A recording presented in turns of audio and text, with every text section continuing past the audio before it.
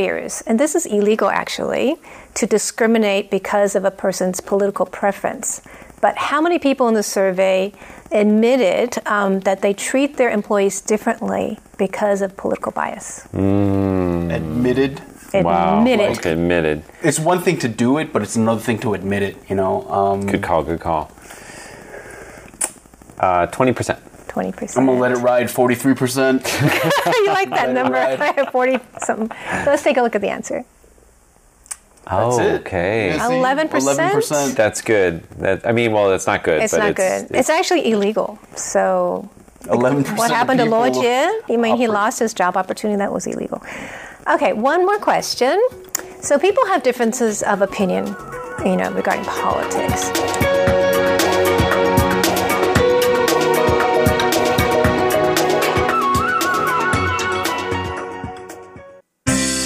What's this all about? Why are they doing that? What's going on here? It's Curious John. What is he curious about today?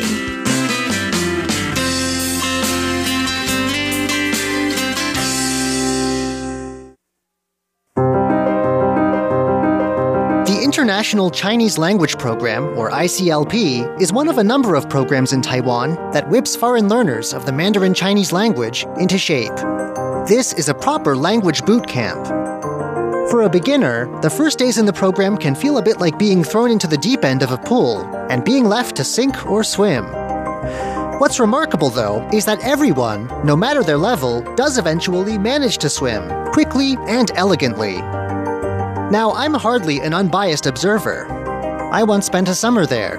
But I have to say that this program, and others like it, have a way of turning students into competent speakers and readers of Chinese that seems almost magical when you watch it at work. I was reminded once again of the results this program can achieve about a month ago. A group of students now enrolled in the program stopped by RTI for a tour and a Q&A session about my work. They came from different backgrounds, but were all able to express themselves exactly the way they wanted to. What makes this program work? And more generally, why is studying Chinese in Taiwan a good bet? To find out, I've called up the ICLP's director, Professor Gao Weihong. Last week, Professor Gao told us about the ICLP's history and philosophy. This week, he's back again to talk teacher training, textbooks, and why, if you want to learn Chinese, Taiwan is the place to be. It's not very easy for teachers to come to our program to teach because the competition of becoming our teachers is quite fierce because probably every other years we only accept 2 or 3 new teachers. And once they become our teacher, we will give them trainings for our pedagogy. And those new teachers have to go through a lot of practices. And we make sure that they really master this particular pedagogy, then they will become our formal teachers. And our senior teachers will go into their classrooms to observe and give them suggestions how to maintain the tempo, how to ask questions, how to respond to students' questions, and see how they interact with students, and also whether they are familiar with the textbooks, because we usually do not want students to open the textbooks. So all the materials have to be remembered properly by the teacher so that they can have a more intense interaction with students. Do most of them train in a particular school or program? Do they mostly come from the same places or from everywhere? Well, actually, we offer not only just Chinese Mandarin classes, and some students would like to learn a little bit of, for example, journalism, or they want to learn something about law. So we have teachers who have these backgrounds, and some students would like to learn interpretation and translation. So we have these kind of specialties who came to our program because they want to become Chinese language teacher, but they also have the background in journalism, in finance, in law, in other areas. So we have teachers with a variety of backgrounds. So I think students who came to our program can pick up their fields, and we try to tailor to their needs. And another special feature of ICLP, which I think is worth mentioning, is the class size. Yeah, usually our classes are mostly very small, and students registered for our program will be given one-on-one class, which means that only one teacher with you, and another 3 group classes. So in total, a student normally will have 4 classes, 1 one-on-one and 3 group classes. And the group classes usually consist of 3 to 4 students. One of the group classes will review what the one-on-one class teach. So I think that the student keeps reviewing what other classes have been teaching, and another 2 group classes will be students' choices. For example, journalism, or finance, or law, or novels, or literatures. So I think students can focus on their own language training, and they can also focus on their favorite courses. Also, we should probably mention that the textbooks that you use are pretty much all self-published from inside the program itself. Is this sort of an ongoing process? I understand that there are a few that are sort of classics that everyone kind of has memories with, but do these get regularly updated? Yeah, so we keep constantly updating our textbooks. We also use good textbooks published by other university presses, and we also published our own textbooks. So I think the one which we publish are usually cater to special needs. For example, the student really want to learn Chinese culture, Chinese history, Taiwanese novels, and so on. So we know that student needs this kind of textbook, but it's not available, in the market, so we have to make it. So we have a group of teachers who were involved in our editorial board and constantly reviewing what kind of textbook we need and try to make a new textbook happen. Right. Yeah. And that must be a very big challenge because, when I was studying there, we didn't have smartphones yet, for instance. There's always new vocabulary and new ideas. So I think the technology really changed how the student learns right now because student can quickly check the dictionaries online. But in our classroom, we usually don't want students to put their mobile phone on the table because checking the dictionary is something they have to do before class instead of in front of the teacher. Right. But I think having some apps in learning Chinese is a good way. I think a lot of students are now using it. But talking is a totally different thing. You cannot talk to your mobile just by yourself, right, without somebody interacting with you. So I think coming to a classroom and talking to your peers, talking to your teachers, and get correction from your teachers is actually a proper way of learning. Right. Yeah. Can you tell us about some of the fields that people who graduate from this program go on to? You mentioned that a lot of them are interested in specialized fields. Yeah, we have students really from different backgrounds. There are students with a science background, chemistry, geography, or wherever, or Chinese culture, or Chinese literature, and finance, law, journalism, and cultural studies, international relations. So I think with this combination of specialties, I think students can really discuss all kinds of issues in classrooms. So I think students coming to our programs will sometimes make friends who are totally different from what they have already known back to their home countries. So I think we create a very good interactive and friendly atmosphere in classroom. People can really know everybody from different backgrounds. Now, this is just one of many programs that teach Chinese in Taiwan, of course. Why do you think that people should come to Taiwan specifically to study Chinese? Well, I think Taiwan is very much a very democratic country. I think it's pretty much well known. And I think we accept all kinds of discussion, even very sensitive issues. And people have very enthusiastic discussion about everything. And so I think here in Taiwan, for example, in classroom, the teachers would really want students to talk. And students would really express their all sort of ideas. And other fellows in classroom would really share with each other about what they really think about, for example, political issues. So I think that's almost the best advantage of studying Chinese in Taiwan. Not necessarily in ISOP, but I think coming to Taiwan to study Chinese and really have the chance to know local friends. I think one friend leads to another friend, and you would know more about different views of issues. And that's true. I think that a lot of what I learned was phrases like, according to my viewpoint, or what makes you think that? Or there was a lot of argumentative phrases. Yeah. Are there any other advantages you can think of? Well, I think the food in Taiwan, the culture in Taiwan, and the Palace Museum in Taipei are the things that everybody should try and visit. And also, I think people here in Taiwan always wear smiles. If you have any problem, you can go ask questions, anybody on the street, and people will tell you, even try to guide you to the place you want to visit. And I think it's quite easy to make friends in Taiwan. Right. And I think people are very friendly. These last 2 bits, free and open discussion and warm, friendly people, are more than just added bonuses. They're powerful motivators. Taiwan always has a wealth of stimulating discussions to offer and welcoming, fun-loving people that you'll want to discuss with. It's an attractive mix that may even convince some students to put whatever other plans they had aside and spend a lifetime here. I'm Curious John, and I'll see you again next week.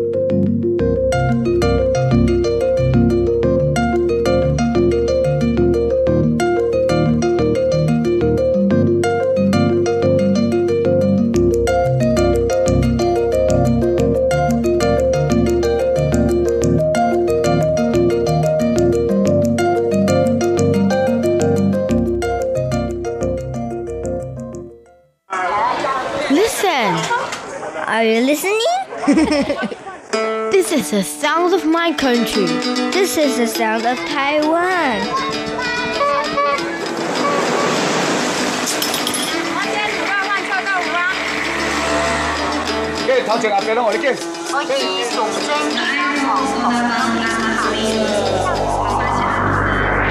Taiwan, a small island with a whole world of sounds. Stroke of Light, a portrait of Taiwan through the eyes of painters, sculptors, filmmakers, and photographers.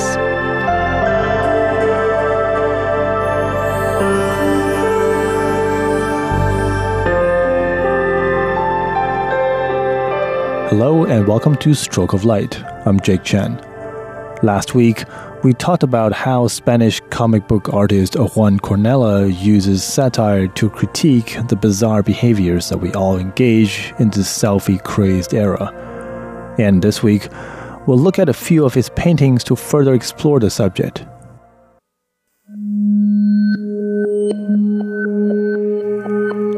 In one frame, we see a topless woman walking towards the beach while turning back to hold the hand of a person who is holding the camera. She has put up this big, happy, empty grin while looking back. In the distance, there are two direction signs that are erected in the beach. One says self-delusion and points to the left, and the other one says failure and points to the right, hinting that a woman is heading into the feast and famine nature of the world of so-called social media influencers.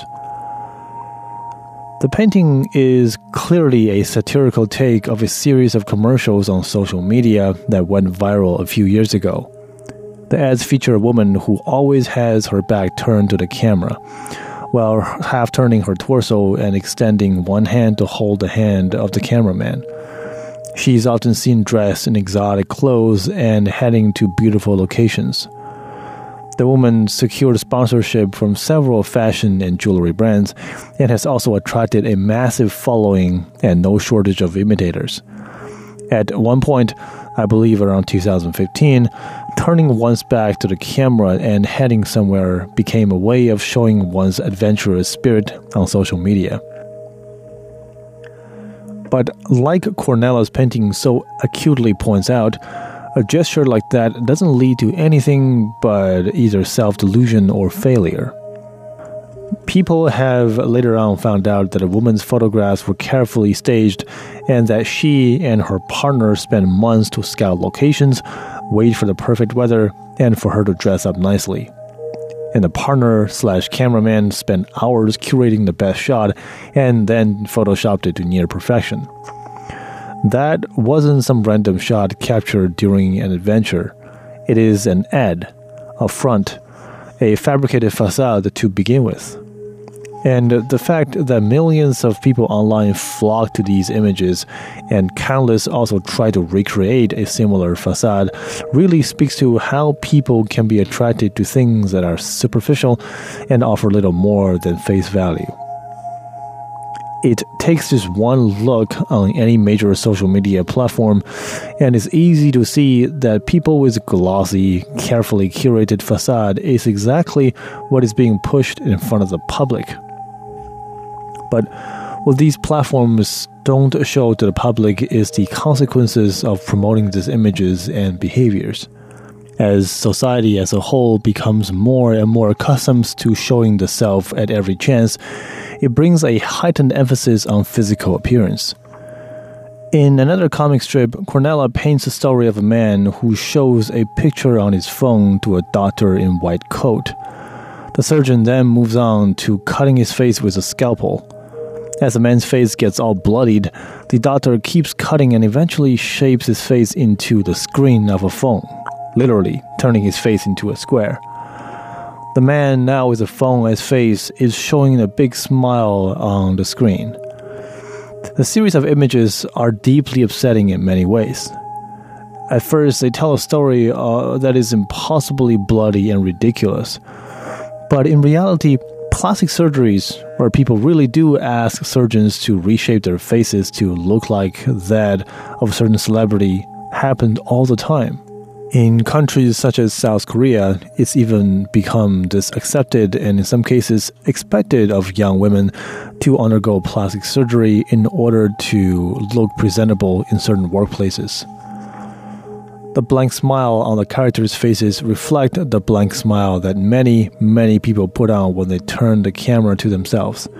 It isn't genuine, it doesn't represent any form of real happiness. All it does is to fabricate a facade for others on the internet, who are equally as vain and as empty.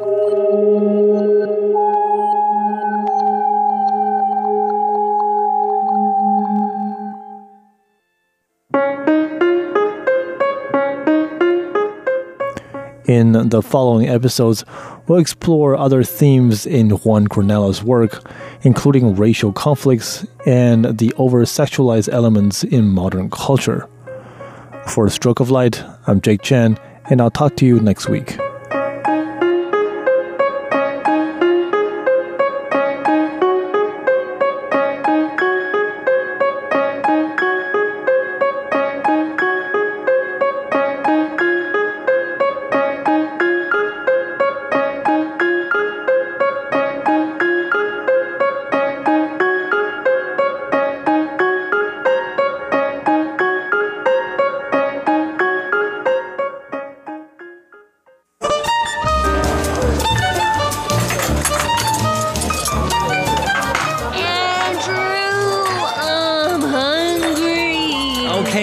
Pull yourself together already. It's time to feast. Sit down at the table with Andrew Ryan and Ellen Chu on Feast Meets West. 欢迎光临。欢迎光临。欢迎光临。先生，请问你们几位？2位。This is the final episode of Feast Meets West for the year, and we've prepared a buffet of our favorite moments from 2019. I'm Andrew Ryan, and joining me is Ellen Chu. We're going to dive right on in. In January, Andrew brought in some Lunar New Year treats, and one of them was particularly difficult to eat. So if you need a pro tip for dealing with relatives during the holidays, you'll want to listen to this. It's called Ma Mi Lao. So it's basically, what is my this? My dad loves this. Really? Mm-hmm. And the inside is like poofy crunchy. Poofy crunchy. It's like rice cracker, right? Mm-hmm. But they've like made it into like crispy floss. This is kind of like a giant size sticking my teeth. I really bought this to just shut you up, Ellen.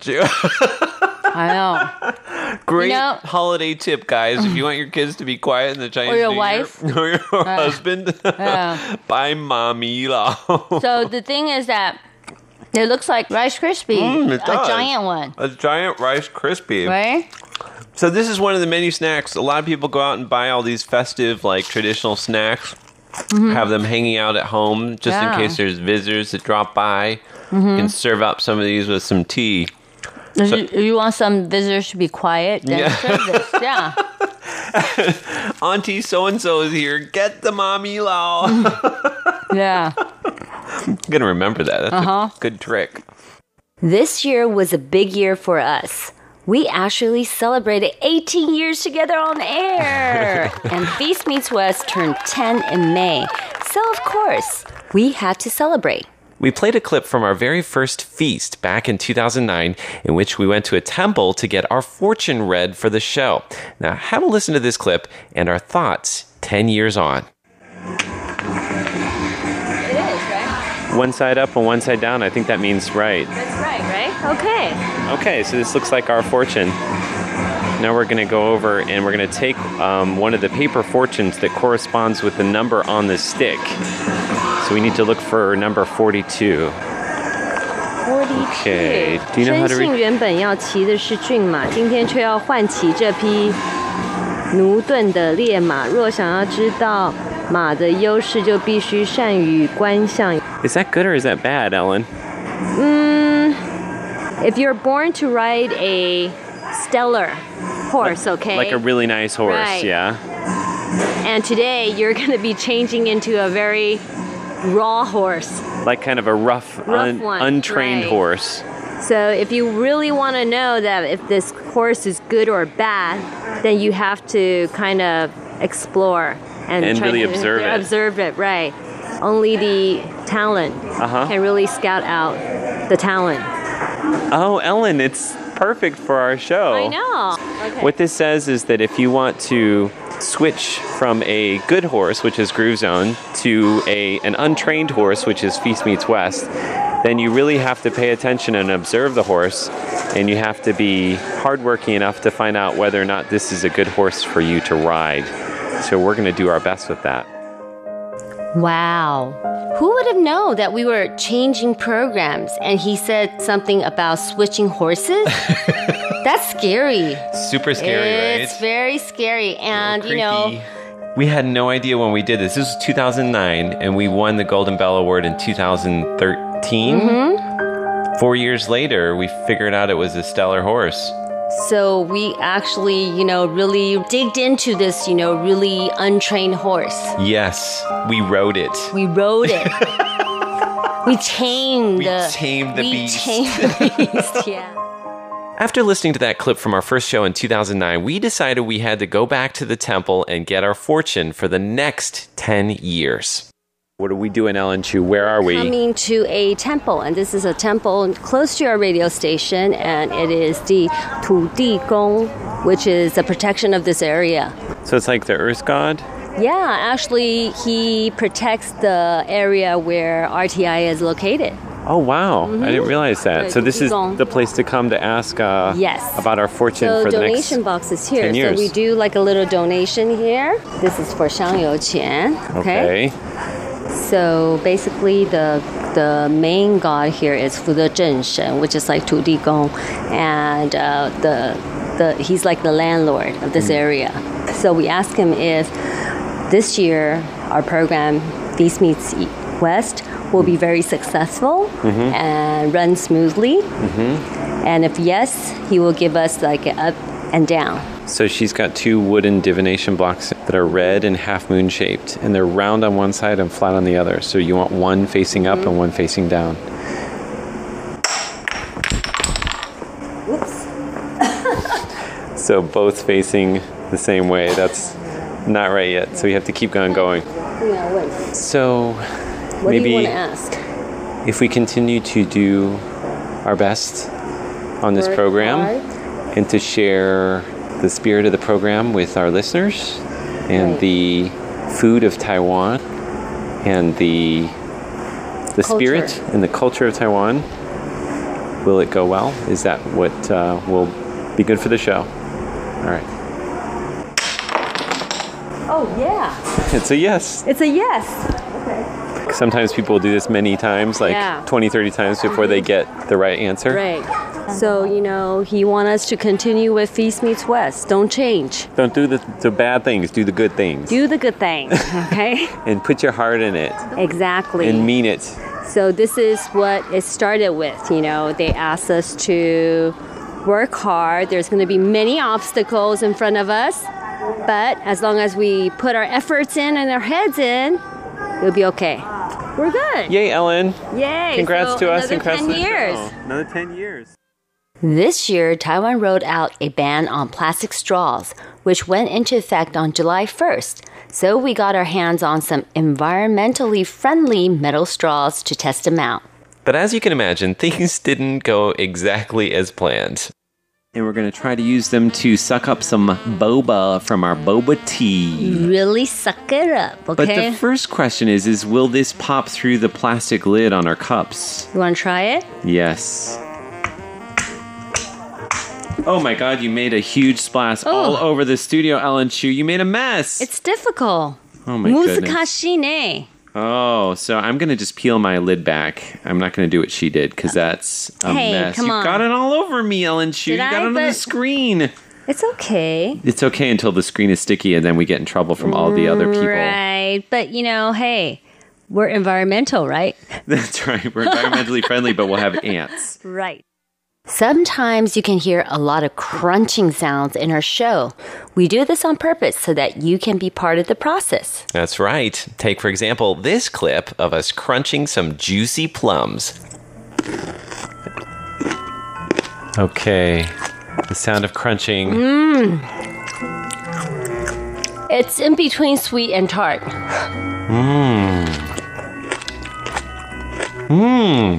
What do you think? They're sweeter than I thought I would be, Ellen Chu.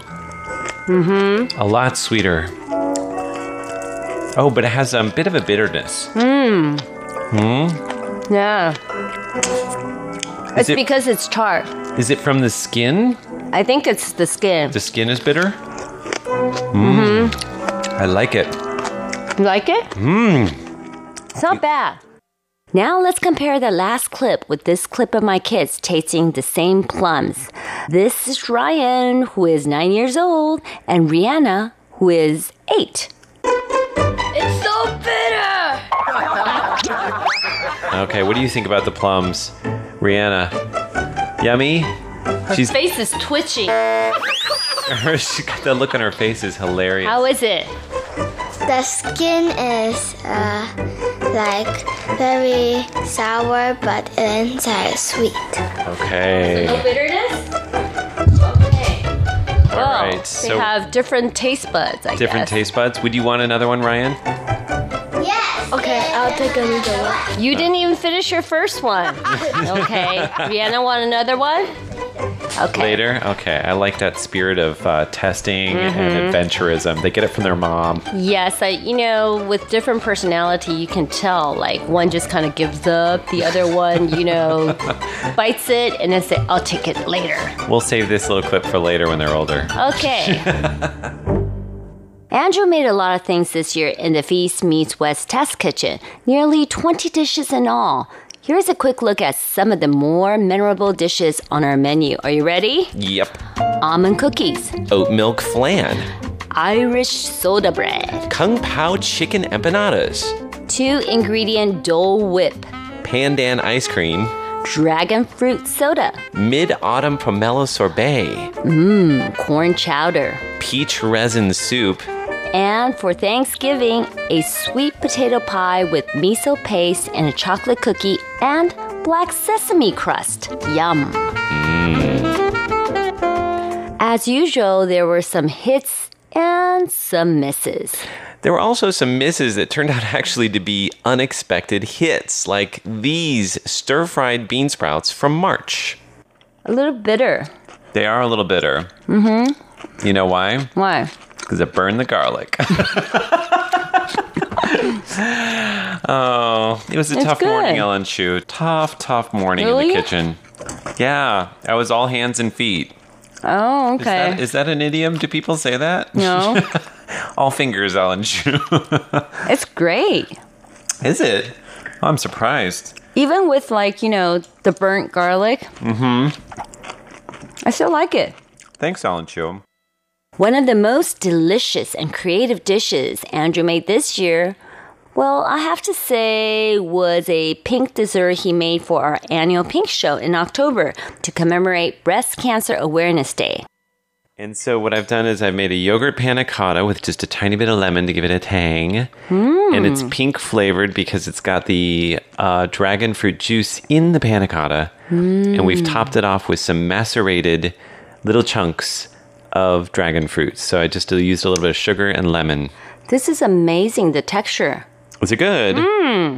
I was most worried about the texture, Ellen Chu. I love the texture. Good? Oh my God, this is good. This is better than I expected. This is way better. You mean this is the first time you made this? Yeah, I've never made a panna cotta. This is one of my favorite desserts because it has a nice, kind of gelatinous texture, but without being too jello-y. This is really good. It has that very smooth, creamy texture to it. Right? This is good. Now, I wasn't the only one to make something in the Feast Meets West test kitchen this year. Our summer interns Bethany and Danica observed the Taiwanese boba tea trend that swept through Asia in 2019, and they decided to make a recipe from Japan, which was lighting up the internet.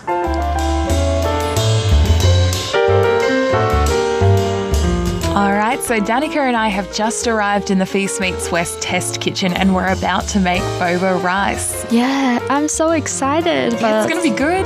It's kind of afraid. I mean, what's it going to turn out like? Who knows, really? They poured rice and boba milk tea into a rice cooker and steamed them together to create an unusual dessert. Before you guys sample it, what does it look like and what does it smell like? Risotto. It does look like risotto. And you have that kind of like brown sugar smell. Ooh, it does. It smells a little bit like tea, too. Right. I smell the milk Strong tea. tea. Okay. From some sides, the rice kind of looks like rice bubbles. Not gonna lie. Oh, my goodness. You know, Go ahead and start. it tastes like sweet pyramid rice. Sweet pyramid rice, like 粽子. 粽子. Like a sweet 粽子. It has that leaf smell. Yeah. Right? The sweetness. If you have the sweet sugar pyramid rice. I think the tea actually makes it taste like that, the bamboo leaves that wrap the rice. Right. It's not really bad. It's not bad. Yeah. It's not bad at all, actually. Really relieved. And then has that texture to it. So this was actually getting viral in Japan. I think so, yeah. People are starting to do this. It's not as sweet as I thought it would be. No, I It's don't quite think nice, so. actually. Right. It has a tint of the, fragrance of the bamboo. It's interesting because, like, I think when you have a boba tea, it's like really sweet, right? And how sweet did you go with? What was the sweetness on this? 微糖, like So just a no little sugar. bit Minimal. sweet. Minimal sugar. Minimal. Because you've added rice and you've steamed it. So it tastes less sweet than it was when you started, right? Oh, it's not bad, I have to say, you did a good job. And it does taste like pyramid rice, but it just doesn't have the filling of the hongdou paste, the red bean paste. But, in addition to that, it has the boba texture to it. I like the boba texture. Yeah, it adds to it. So, how do you think you would eat this? With like other things? Would it be a dessert? It would Is be a this dessert. dinner? I think it would be a dessert, definitely. I think this is great, guys. I think it's wonderful, actually. Well Yeah. done. I'm going to give you a big round of applause. Yay! Good job. Thank you. All right, and I'm still alive. Yay! We also sampled boba pizza from 2 American chains, which were better than expected. The Domino's one does not have a tea flavor, but the Pizza Hut one does have a tea flavor. So I think they really added like 珍珠奶茶, Like the milk tea. pearl milk tea, Right, the actual into tea it, itself. right? Yeah. So I maybe think they blended into the mascarpone. mascarpone. Yeah, I think they maybe did. Yeah. Yeah. Smart. Kind of like sipping boba tea and then biting into a crusted pizza. Yeah. Cheese pizza. Yeah. Yeah. It's like eating a cup of boba tea. Okay. It's eating it. So I have to say, Pizza Hut, you won on this round. Ding, ding. But Bethany and Danica left us with some pretty shocking information about the health problems associated with boba tea. One study commissioned by Channel News Asia found that a 500 milliliter cup of brown sugar boba tea can contain about 92 grams of sugar, and about 3 times more, that is, than the amount of sugar in a Coca-Cola can. Wow. Wow. Okay. And that 92 grams, they say, is about 18.5 teaspoons of sugar. Whoa. So if you think about it that way. Holy cow. Yeah. So this is not an everyday treat. No. Not at all. Okay. Danica, I see you smiling. How often do you have one of these?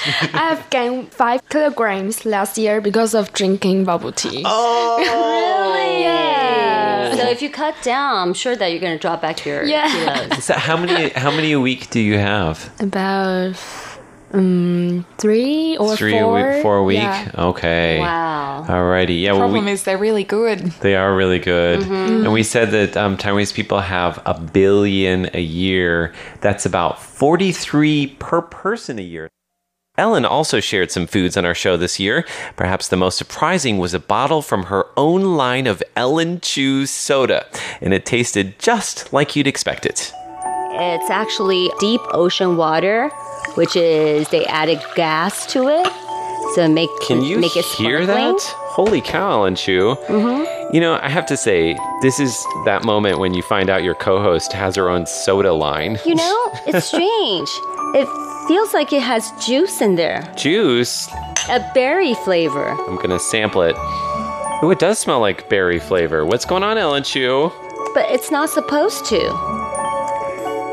I smell a scent of it, a hint of it. A hint of berry, right? A hint of berry. What does it say? I can't read this. Aquagen is actually deep ocean water. I think it has a little touch of berry. No, it doesn't. It's supposed to be just water. You know what it is? What? I bet it's the carbon dioxide has a scent of berry in it. So it's actually not flavoring. It's amazing. This is amazing. It's amazing. And some people tell me, do you feel like your body warming up because of the fizzle? I do. Because, one I'm feeling media giggly. friend, giggly? Oh, laughing gas in there. I think they added something. This is especially made for me. So maybe, this is something they added in there. Laughing gas. Because, one of the media friend who received this, I do feel it. That, you feel heat coming up your body, right? Oh, Ellen Chu, something's going on here. Something's going on. I love Ellen Chu brand soda. Just for the record, I was not paid for that endorsement. The most disgusting thing we feature in our show in 2019. You want to guess what it is? Of course, the one I refused, crickets. It was for a show about how eating insects can help prevent a food shortage. I brought 2 different flavors to sample, but as Ellen mentioned, she decided to sit that one out, so I had to go alone. I'm going to start off with cotton candy. You are a sport. You sure you're not going to have any of these? I'm not. You come closer and take a picture, because I'm not going to do this again. I am going to... All right, I'm sticking it in my mouth. Stick it on your tongue. Okay, it's on my tongue.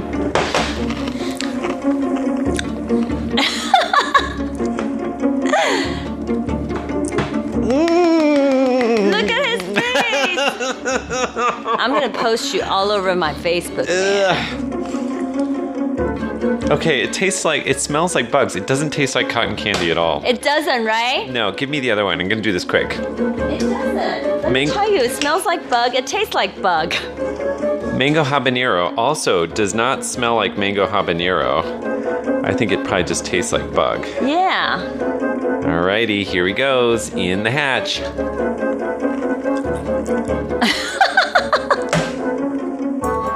That one has more of a kick. I would eat that again, maybe. No, I wouldn't. Will you eat bug again? No. Yes, actually, I would. Really? Okay, so I have to be really clear about this. If you took the mango habanero ones and you ground it up into a powder and you put it in something as a flavoring, I would definitely eat it again. Yes. But I think the thing is like you don't want this just with the crunch, the texture of the shell and all the like the legs and the head and the little body. Ew, look at this. Oh. Later on, we agreed that the crickets smell like something awfully familiar. Do you know what it is? It's like dirty socks. Yeah. It's a funk to it. That's what it is, Ellen Chu. It's dirty socks. Crunchy dirty socks. But the crazy thing is, later I brought it to my kids to sample it, and you never guess who dared to eat it. This is for Uncle Andrew. I just had one. Hey, if one day on the planet Earth we have nothing to eat, and this is the only food. Don't look at it. Don't smell it. Just eat it. Come on. Eat it.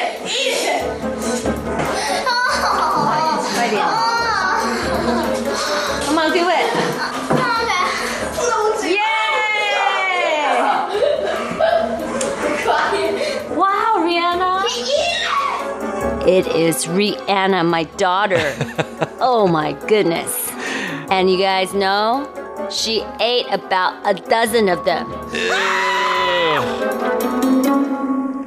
It's amazing all of the things I've learned about Ellen Chu during our 18 years together on air, and she continues to surprise me with her stories, like that time back in February when she told me this.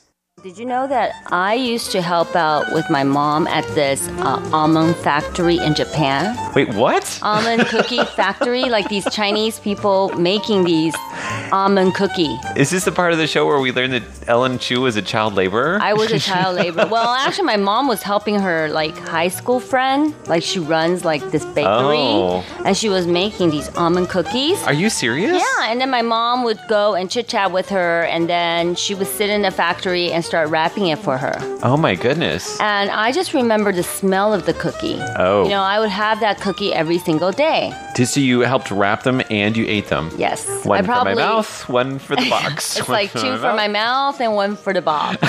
Right. So, you know, this is something that was really, really a big part of my childhood, you know, because I go there like probably every day. Because I wasn't in school yet. The things I learned about you. Mm-hmm. Another thing that blew my mind this year was Ellen's story of the most expensive meal she's ever eaten.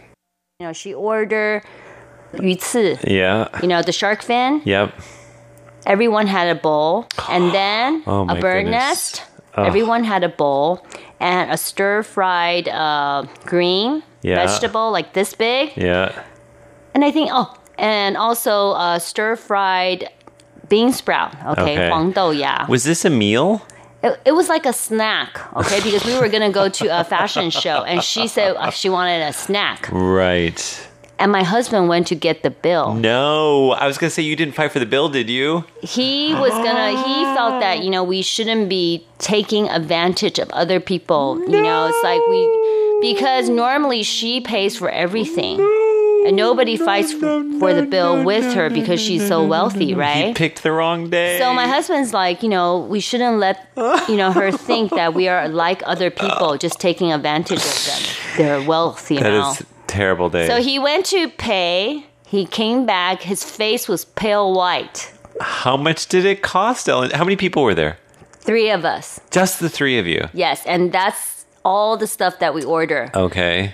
30,000 NT. It cost $1,000. Oh my God. Just eating that. And my husband's like, you know, man, we're never coming back here again, okay? If she wants snack, it's like, you know, we take her to snack. Yeah, but if she's going to eat food like that, she needs to pay for it. But, you know, she didn't know because Zach just went over the counter. Was she and surprised? Took the bill. She was surprised. She's like, why did you guys pay? You know, it's like, it's on me. I took you guys here. Never again. One of the key ingredients of our show, of course, is our laughter. Ha ha ha. This year, during a show about Grandparents' Day, we got a little confused by some of the traditional activities associated with this holiday. The day is also called Double Yang Festival, 重阳节, to protect against danger. Customary to let them climb the high mountain and drink. It's just like, what? Yes. It's terrible. What do you mean? Why do you let the old people climb a high mountain? Go climb a mountain, Grandma. I know. You send your grandparents to climb mountains. This is terrible. Now, it wouldn't be Feast Meets West if Ellen didn't hit a snag while doing our addresses. So our address is P.O. Box 123-199, Taipei, Taiwan. And email us at andro at rti.org.tw. It's these beautiful moments which really make the show, I think. You know, it's these beautiful moments that makes the show unique and lively. Because if we are always perfect and on the spot and dot, it could be a robot sitting here talking to you guys. I don't want to say off the rails, but I think a good train metaphor might be just what we're looking for, Ellen Chu. I think so. You know, it's the imperfection that's making us perfect. Now, one of the most touching moments of the year came as we were sampling the fudge that I made for our 18th anniversary hosting together on air. And Ellen surprised me by saying this. I don't think anybody has the chemistry we have. It's just that in the entertainment business, I never really saw or felt a true chemistry between the host of co-host. I'm going to cry. You're going to cry? Isn't that sweet? Yeah. She doesn't usually say nice things like that. Everybody really have to act out the chemistry, but we don't. We don't really have a set up script. We can say anything we want, and it sounds okay. Okay. Wait.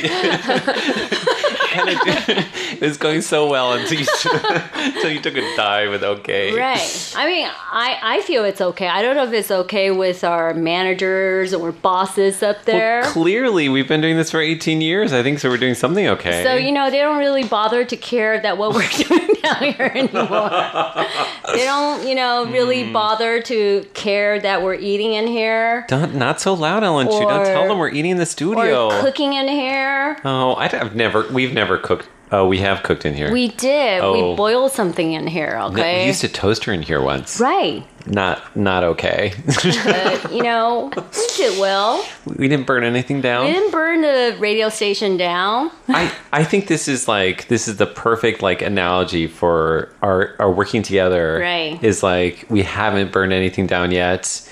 And this chocolate here. Yet. So these fudge, piece of fudge I made. Little secret. The chocolate split while I was making it, but you can't tell, can you? No. Tastes great, and I didn't burn it. So that's what it's about. Right. Chemistry. Exactly. Chemistry. The right chemistry, right? And a little bit of physics. So we'll Mostly see chemistry. how the chemistry will lead us for the next 18 years. Oh, goodness.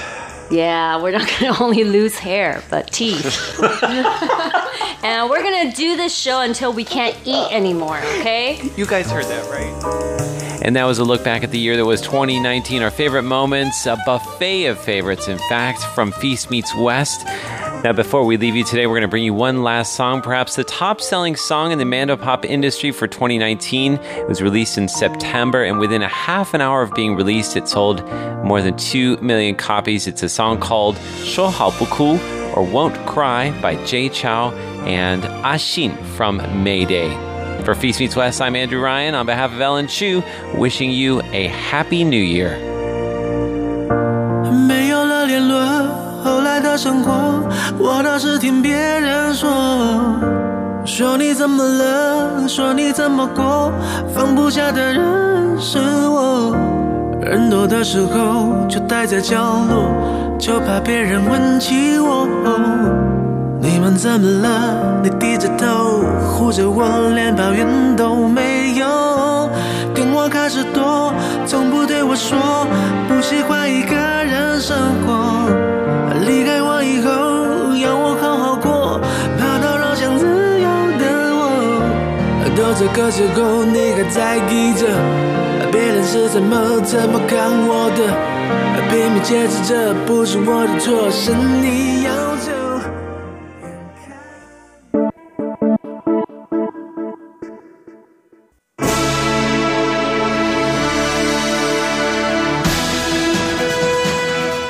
Thank you for listening to Radio Taiwan International, broadcasting from Taipei, Taiwan.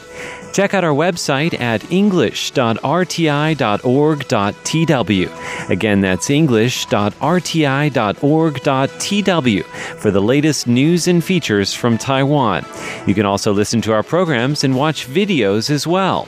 Our 60-minute English language program can also be heard every day at the following times and frequencies. In southern China and South Asia from 1600 to 1700 UTC on 6180 kHz. Again, that's in southern China and South Asia from 1600 to 1700 UTC on 6180 kHz. And in Southeast Asia from 0300 to 0400 UTC on 15320 kHz. Again, that's in Southeast Asia from 0300 to 0400 UTC on 15320 kHz. We'd love to hear from you. Please send your comments to P.O. Box 123-199, Taipei, Taiwan. Again, that's P.O. Box 123-199, Taipei, Taiwan. Or send an email to rti@rti.org.tw. Again, that's rti@rti.org.tw. Also, visit us on Facebook. The address is fb.me/Radio Taiwan International. Once again, on Facebook, we're located at fb.me/Radio Taiwan International for videos, photos, and news of interest from Taiwan. Thank you once again for listening to Radio Taiwan International.